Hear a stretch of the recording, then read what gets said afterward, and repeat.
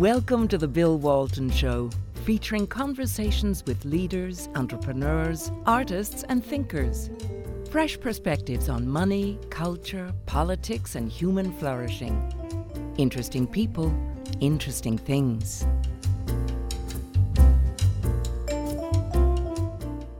I want to talk with you today about 4 things that I believe to be true. First, 95% of life's problems can't be solved by politics and government. Next, Occupy Wall Street got the wrong address, and I'll share with you what I believe that address is in just a few moments. Thirdly, politics, as most of you know, has become a business, and the only way to understand politics is to dig into the money and the power incentives. And lastly, the Harvard class of 1968 does not represent a cross-section of the rest of America. And with me to talk about Harvard and these other 3 topics is Haven Pell. Haven is a Harvard graduate and has spent a career as a lawyer, investment banker, foundation director, financial advisor. He's now blogging at Liberty Pell, and his title is Pundificator. And I hope he'll explain to us what pontificator means in a minute. But first, I want to talk about Harvard with Haven. He was there at his 50th reunion not too long ago and wrote a really interesting essay on it that you can find at his website, libertypell.com, along with a lot of other interesting things he's written on the topics we're going to talk about today. Haven, great to see you. Bill, thank you very much for inviting me. I'm glad to be here. So, I guess, tell me about pontificator. It's a great word. Did you invent it?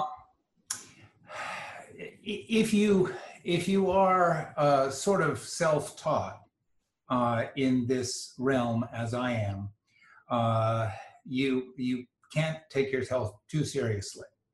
And it seemed to me that people who were writing about the topic, about the major business in Washington, where both you and I live, they do tend to they take themselves pretty seriously. And so it seemed like there was room for someone who might write about this, but perhaps not take himself quite so seriously. And so it seemed to me that combining pundit, which there are many, and pontificate, which is clearly a bad thing. I mean, nobody wants to be a pontificator. It seemed to me that combining the two into a sort of a supermax version was a pretty good thing. And it has turned out to be my very best search term on Google. And it remains. I am the #1 pontificator on Google. And so maybe that means something, but boy, blogging is not an easy business. Well, I can second that. Podcast runs a close second, or maybe even runs ahead of blogging. And yeah, you're certainly right about the solemnness with which most of our friends here in Washington do their pundit business with. It's truer words are never spoken. So you went to Harvard, 68, Regent reunion. First, I want to establish my bona fides to speak with you about Harvard. I went to PS 86 in Indianapolis and graduated from public high school and went to Indiana University, public school in Bloomington. Took me 7 years to get through because I dropped out, got drafted during the Vietnam era. And so I didn't really follow the straight and narrow when it came going through college. But when it comes to Harvard, I spent a lot of my career working with Harvard College graduates and liked most all of them, but some of them worked for me, and I had to fire a couple. So I know the good, the bad, and the ugly about Harvard. That can happen. Tell me about the reunion. It must have been fascinating. Well, it was interesting. In a way, I have thought about what makes it possible for me to pretend that I can add something to anyone else's life on the topic of politics. And I've lived in Washington since 1979, and so the Washington Post has sort of been my newspaper, and it treats politics as sports writers. It's a big sports page for politics. And So there is a home team. And there is a home team, yes. The swamp is the home team. And so along the way, from during my various careers, and I'm reading about this, and I'm beginning to say to myself, hey, this doesn't look like it's working very well. And I have my final visit with my a longtime doctor for a physical. He said, quite pejoratively, I might add, that I was an addicted problem solver, and that I know he did not mean that in a good way, although it's completely true. So I looked at this and I said, what am I going to do with my retirement? And I said, I'm going to write about politics. And so I have actually been doing that for 7 years. And, you know, while I may not have all the credentials in the entire world, in terms of being an autodidact and spending 7 or 8 years trying to figure out what these things are and what the answers might be, I've, you know, probably advanced reasonably far in thinking about these issues. So I get to my reunion. And an important aspect of that is I graduated in 1968, and I am now a firm believer that there should be a constitutional amendment that says if you can name anything that happened in 1968, you are ineligible for public office. We're done. My group is done. We've got enough. And it's time for the next team. No more people who can say anything about 1968. And so they decided that they were going to have 4 sessions on polarization. And I thought, wow, you know, if I were looking for one word that pretty much describes what I have been writing about for 7 years, it's pretty much polarization, because it seems to me to be the antithesis of anything that has to do with problem solving. So I say to myself, wow, this is going to be great. I'm going to go to these 4 sessions on polarization, and I'm going to hear about from wonderful people that are smart and have had wonderful careers and have been extremely successful in everything that they've done. And this is going to be a real eye-opener. I suppose with that set up, it's pretty easy to see the punchline was, it wasn't. Well, I guess one of the key signs was one of the panels had Linda Greenhouse, who was the court reporter, Supreme Court reporter for New York Times, and she had an armband that said "resist," along with a couple of the other panelists. Yeah, I thought that was notable. I mean, in theory, at least the way I looked at it, it seemed to me that the better view is that polarization is bad. And it's not bad for everyone. It seems to me to be bad. By polarization, you mean the right-left polarization? Exactly. The contact sport we see in Washington. Yeah. And it seems to me that is, if you prefer running a country, then pushing people to the edges of agreement where they fall off the cliff and they're not able to agree on anything can't be a good way for democracies to run themselves or republics to run themselves. And so it seemed to me that I would hear that polarization was a bad thing. I think what I did hear was that there was an easy solution to polarization, which is everybody has to think like me. And this was true of many of the speakers. There was a marginal effort to have a few people who were not speaking from a progressive perspective. By the way, many of whom were eloquent and thoughtful, not least Tom Reston, a guy who lives here in Washington and has written a very interesting take on the history of the Democratic Party and sort of how it's lost its way. And I thought that was really excellent. And I thought that there were some observations that were useful, but it was very much overcome by things that one might just see on the internet. Picture four 4 sessions, 4 one-hour sessions, 2 of which were devoted to sort of diagnosing the problem, and 2 of which were devoted to solutions. And imagine, say, 350, 400 people in each session. They were obviously self-selected. There were over 1,000 people at the reunion, and maybe others were smarter than me and decided that they would not bother with those sessions. It was a little bit surprising to see what you describe of Linda wearing the resist armband. And she was not alone. There was another person on the panel with the same armband, which they have a perfect right to wear. That's fine. Except it doesn't send the best message about being anti-polarization. Can I confess to not paying attention to something? I see resist. What do they mean by resist? Who are the? Well, I think it's very resisting? Much resist Trump. You know. And by the way, I mean it's not that Trump doesn't deserve to be resisted.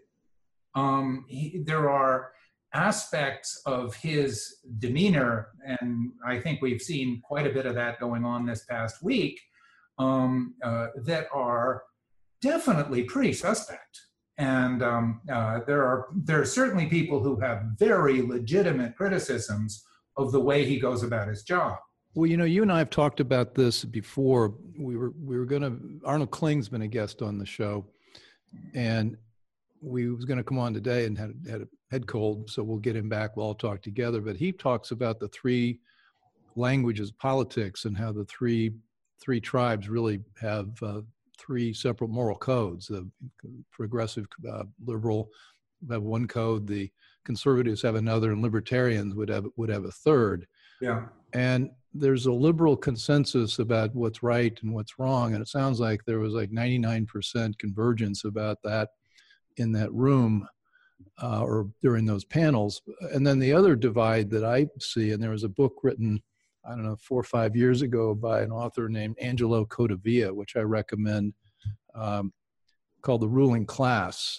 And Okay. that is a little different take. And it says this hypothesis is the polarization is not just left-right, but it's also the elites versus the rest of the country. I think that's entirely fair. The rest of the country, I think that explains why Trump got elected. Absolutely. I couldn't agree more. And I think one of the things that you're seeing now is people like, well, one that comes to mind, obviously there are any number of books that endeavor to explain how non-Washington thinks, some of which I think are less useful, but obviously there's a good deal of effort that is going on. James and Ann Fallows deciding that they're going to go see what the heartland of America looks like. And did they wear pith helmets? Well, they did it very interestingly. They went to certainly not primary cities. They went to very much secondary cities. Yeah. Now, they did go by airplane. He flies a plane, or they both do, and they would pop down in some place in Sioux Falls or wherever it was, and then they'd spend a week wandering around town and trying to find out what was going on, and so forth. And I'll bet it's a good book. I mean, I did get in touch after you step off your Arkansas. Get in touch after you step off your Gulfstream. Yes. Well, this is a propeller plane. And okay. All right. I was a little bit jealous because I did the same thing last winter, partly to go to see a friend in Arkansas and see some things that were going on in the Arkansas Delta, which is a pretty challenging place at the moment, and also to travel around in the West under the guise of a massive ski trip, and but also to do what my wife pejoratively referred to as my Jack Kerouac thing, and it was interesting, and I think a lot of people. I want to specify you don't drink, so no. Not complete Jack Kerouac. And there were no controlled substances in there. And so, I think a lot of people have become interested in what is going on in the rest of the country, and maybe this elitism that everyone around us is accused of, maybe there's some truth to that, which it strikes me there is. And I mean, in a way, that's kind of what leads me to the idea that Occupy Wall Street got the wrong address. And what is the right address? I left that hanging out there. I knew the answer, but I wanted you to dig into it, because that is your idea, and I believe it's absolutely right. I was asked to write an essay for something called the Passy Press, and the Passy Press is a website located in Paris. It's named after Ben Franklin's press when he was the ambassador before the revolution. And it is an invitation only. I think it's maybe 300 or 400 subscribers, something like that. But it's a pretty upscale group of subscribers. And you are invited to write an essay. It must be 1,000 words or less, and it must come to a conclusion. It must have a recommendation. You can't just lob a problem out there and walk away from it. That would be a highly unusual piece then, because that's most of what punditry is. Yeah, and so I said, I looked, and obviously Occupy Wall Street, it sells great. The top 1% is taking all the resources that exist in the country. The rest of the country has nothing. We feel like victims, and you know, it's a wonderful political issue. But to some degree, it is a manufactured political issue to get people mobilized. And who manufactured it? Well, the people who get people elected. And the elect me industry is different from the govern us industry. And most of America, it seems to me, looks at govern us as the point of politics, but not the people who are in it. They look at elect me as the point of the whole exercise, and that's the business. If you look at statistics that tell you how much gets spent from all sources, and it's very difficult to find this because it's not meant to be easy, it's very difficult to find it, but it's billions of dollars per cycle, many billions of dollars, increasing numbers of billions of dollars. And Which is the third point I made in the intro, which is that politics is a business, and you can't really understand knowing about the money. And you know, if you look at here's an example. There's a hearing for Supreme Court Justice Brett Kavanaugh is going on. The higher likelihood is that Brett Kavanaugh is going to be confirmed. Brett Kavanaugh is clearly a capable lawyer, found to be entirely qualified by the American Bar Association, which is not generally thought to be right-leaning. And he, in all likelihood, will be a fine Supreme Court justice. There are issues that people can be riled up about, but these are entirely unpredictable. Nobody knows how he's going to vote on anything, and there is ample precedent with prior justices that they changed their stripes entirely. There are many examples of that. Yet we have completely orchestrated protests going on. The hearing is not a hearing at all. It's a stage. There's no point in focusing on Kavanaugh. The thing to do is to take the cameras and turn them around and focus on the several people who think that they're in the running to be president in 2020. They're posturing, they're setting themselves up, getting themselves some airtime, and so forth. And then the protests are clearly organized and paid for. These are not spontaneous. All you have to imagine if you look at a protest, I've gone down to the mall and looked at either the befores or afters or durings of protests, and you say, where did all the bathrooms come from? Where did the barriers come from? Did they fall from the sky? No, these have to be organized, and there are people who are very good at it. And it's part of the process of the K Street, you know, changing public opinion and mostly aiming to get people to fight with each other, because that's how you make the most money. Well, yeah, you polarize each side, and then you get everybody excited, and they write checks, and there comes your revenue. We talked about, you mentioned the top 1% and how Occupy Wall Street got the wrong address, and it is K Street. I believe it's true, but 4 of the top 5 wealthiest counties in the United States surround Washington, D.C. They do indeed. They do indeed.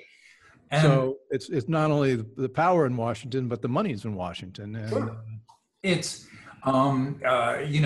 there's obviously, there are a lot of, there are some wealthy counties dotted around in the throughout the United States. I'm sure Pitkin County, Colorado, where Aspen is probably pretty high on the list.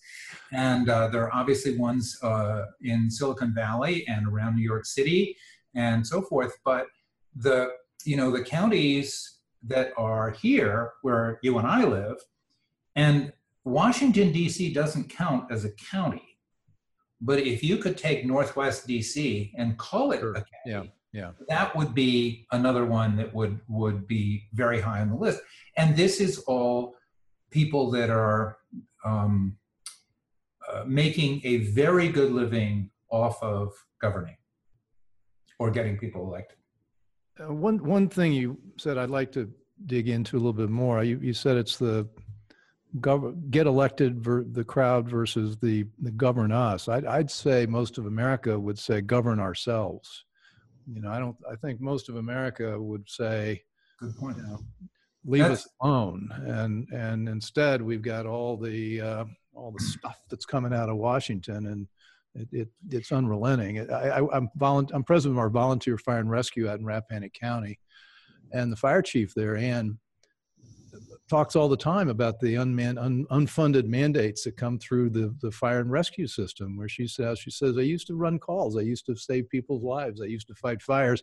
Now I'm filling out forms. I'm filling this regulation, that regulation. So what comes out of DC has permeated every facet of American life. And that's, I don't know how we roll that back, but we got to figure out a way to do that. Was there any incentive to do that at the Harvard reunion? Did any of the panels talk about the need to? No. And if you were trying to make the case for centralized decision-making, the case that you would probably make would be homogeneity, predictability, and fairness, and that everybody gets treated the same. The case that you might make against that is inflexibility, non-responsiveness, and you could be where you would like to be on that axis. Washington definitely wants to be at the former end of it, because that means they're making all the decisions. Where if there has to be a regulation about your volunteer fire department, where does somebody go who wants to influence that regulation? Well, they can come here, and it's kind of one-stop shopping. If they had to go and sell whatever service they might want to do to your volunteer fire department, do they go to Washington, Virginia, and do they chat with the person that you were describing and say, here's what we can do? Or do they sell their service by putting it into a regulation that you more or less have to buy that service? Well, that question answers itself. We haven't had anybody show up at our doorstep saying, what do you need or don't need? And it's interesting. You're talking about a phenomenon I've written and talked about elsewhere, that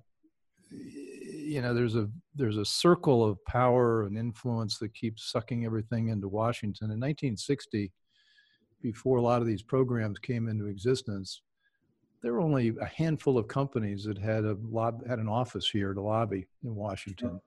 And yet, as the EPA got created, the Great Society created a lot of labor laws and things like that. Pretty soon, businesses felt like they had to be here. Now you can't find any major corporation in America that doesn't have a significant presence here in Washington, spends a lot of time here. And to your point, if you want to make things happen, this is the tip of the spear. And sure. And And, I've often imagined, I mean, you're much closer to this than me because you've been a CEO and I sure as hell never have.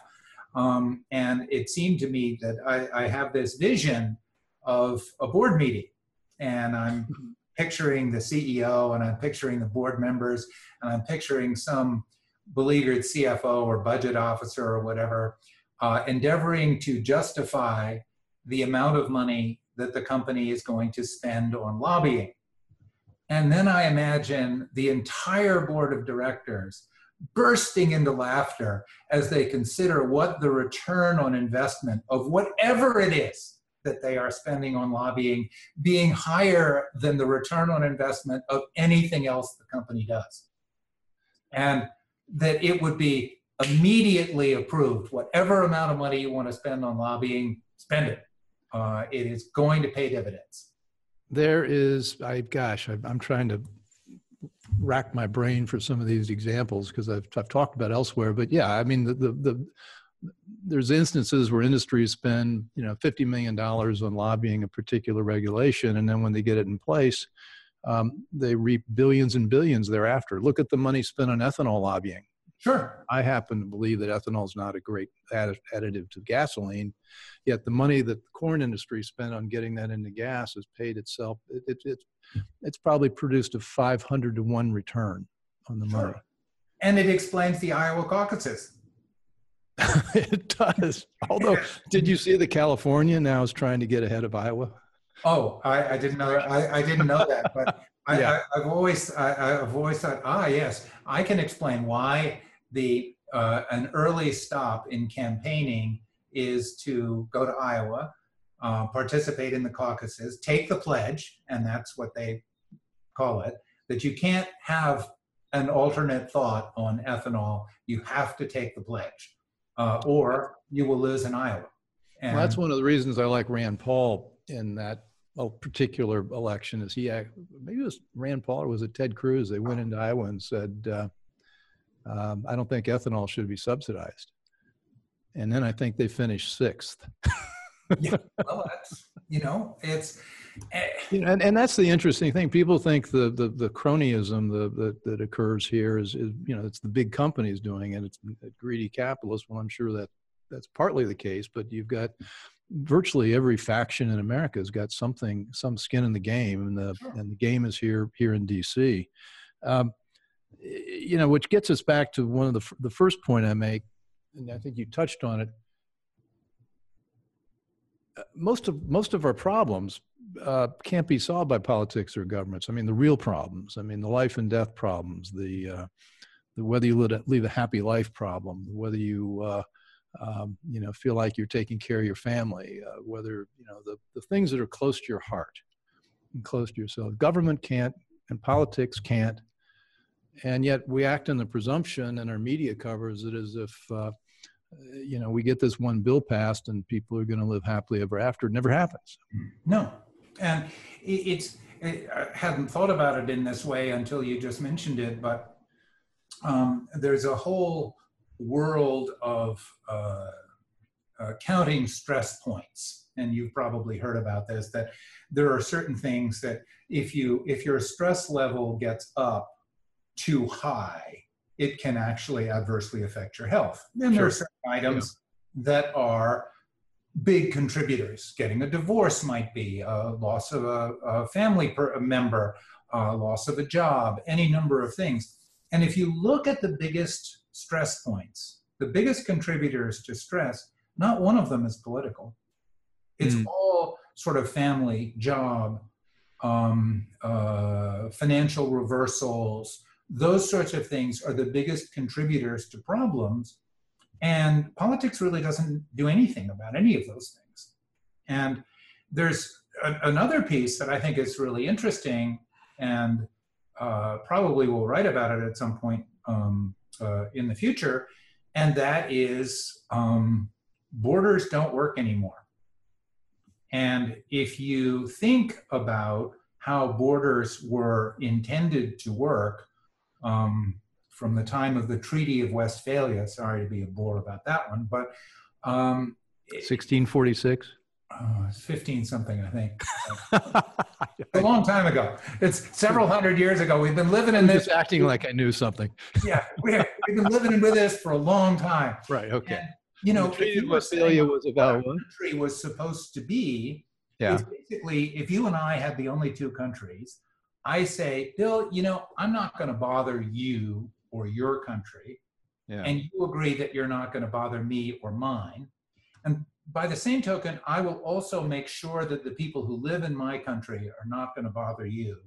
And you'll do the same for me. And that worked fine in the 1500s. Now, it doesn't work fine. Now, you can't stop people from traveling. You can't stop ideas from traveling. You can't stop shipping. You can't stop exports. You can't stop. Logistics have been a much more bigger contributor to the change in our lives than politics have. The fact that we can ship containers all over the world at low prices is one of the biggest factors that there is. Well, that's kind of in the idea. That's what I believe is that somebody like Steve Jobs has done more to help human happiness than the last 500 politicians you can name. And absolutely, you get some extremely exciting innovations driven by somebody who may or may not be a nice guy, but it changes the shape of human reality, and that's what happens. Politics doesn't do that. Politics is zero sum. It doesn't create. It just divides. Well, you know, I always think about, have I ever met an African fisherman? No, never have. Do I picture the African fisherman? Yeah, I do. He's on his boat and he catches his fish. And he then, today, he picks up his cell phone. He looks to see whether if he pulls into this port, what price is he going to get for his fish? If he pulls into that port, what price is he going to get for his fish? And he didn't used to be able to do that. And it has aided prosperity in an enormous way. And, you know, it was interesting. Not many months ago, I was at a talk given by the head of the World Bank. And he had a very optimistic view of what we have been successful in doing over the course of the last 50 years. We have lifted more people out of poverty in the world in the last 50 years than has ever been done in all of human history by a huge margin. And what was the number? About $1 billion, 2 billion? I mean, it was an astonishing. I know that it's a breathtaking number. And you know, it used to be that the definition of poverty was $1 a day. And this guy, I mean, he's speaking and he's being very candid. And he said, you know, with $1 a day, we ran out of poor people. The World Bank needs poor people. And so we raised it to $1.25. And still, we ran out of poor people. Well, that's a topic. Now we're at $1.95. That's another. We still have a declining number of poor people. So we're doing a great job. And yet you aren't allowed to hear the aspects of life in which we are doing a great job. Well, that's the problem with most of these social programs is that if the problem gets solved, they got to figure out a way to redefine the problem to stay in business. And that's essentially what's happened. And that creation of wealth happened because of what happened in the private sector. It didn't happen because, I mean, the government may have helped at the edges, but not fundamentally. But that what you just mentioned is something we ought to talk about at length in another show. Okay. We need to wind up here. Okay. My take. Well, why don't you wrap up? And how do you see final words? I wish I knew how to fix it. Another topic that I've been interested in is devolution and pushing decision making to the lowest. Devolution. Yeah. And moving power out to the.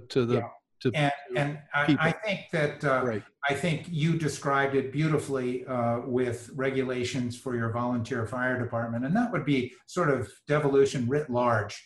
When you go from Washington to the volunteer fire department, that's a pretty long way.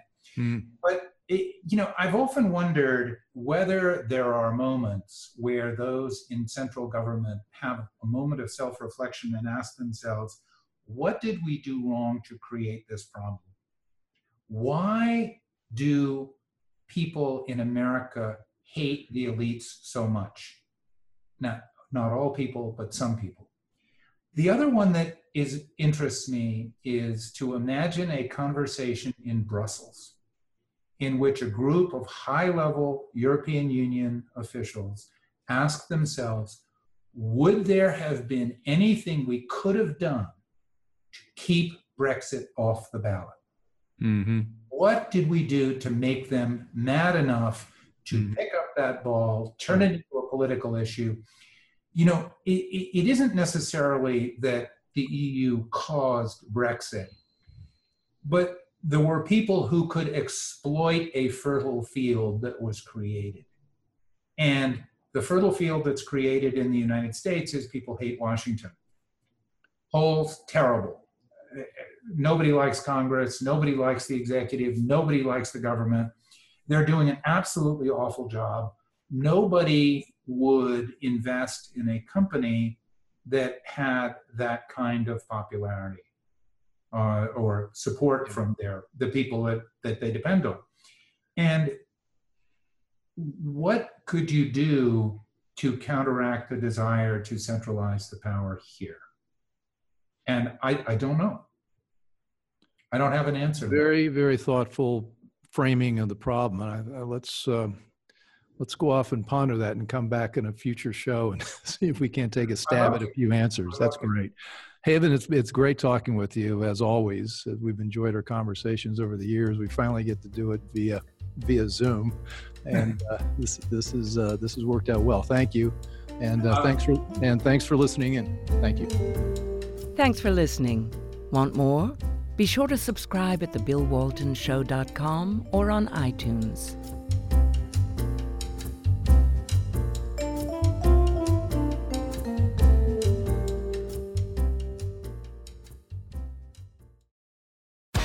Amazon is hiring near you. Earn a competitive wage and start as soon as 7 days. No resume or experience required.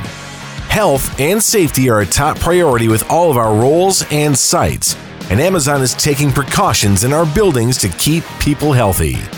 Go to amazon.com/apply. That's amazon.com/apply. Amazon is an equal opportunity employer.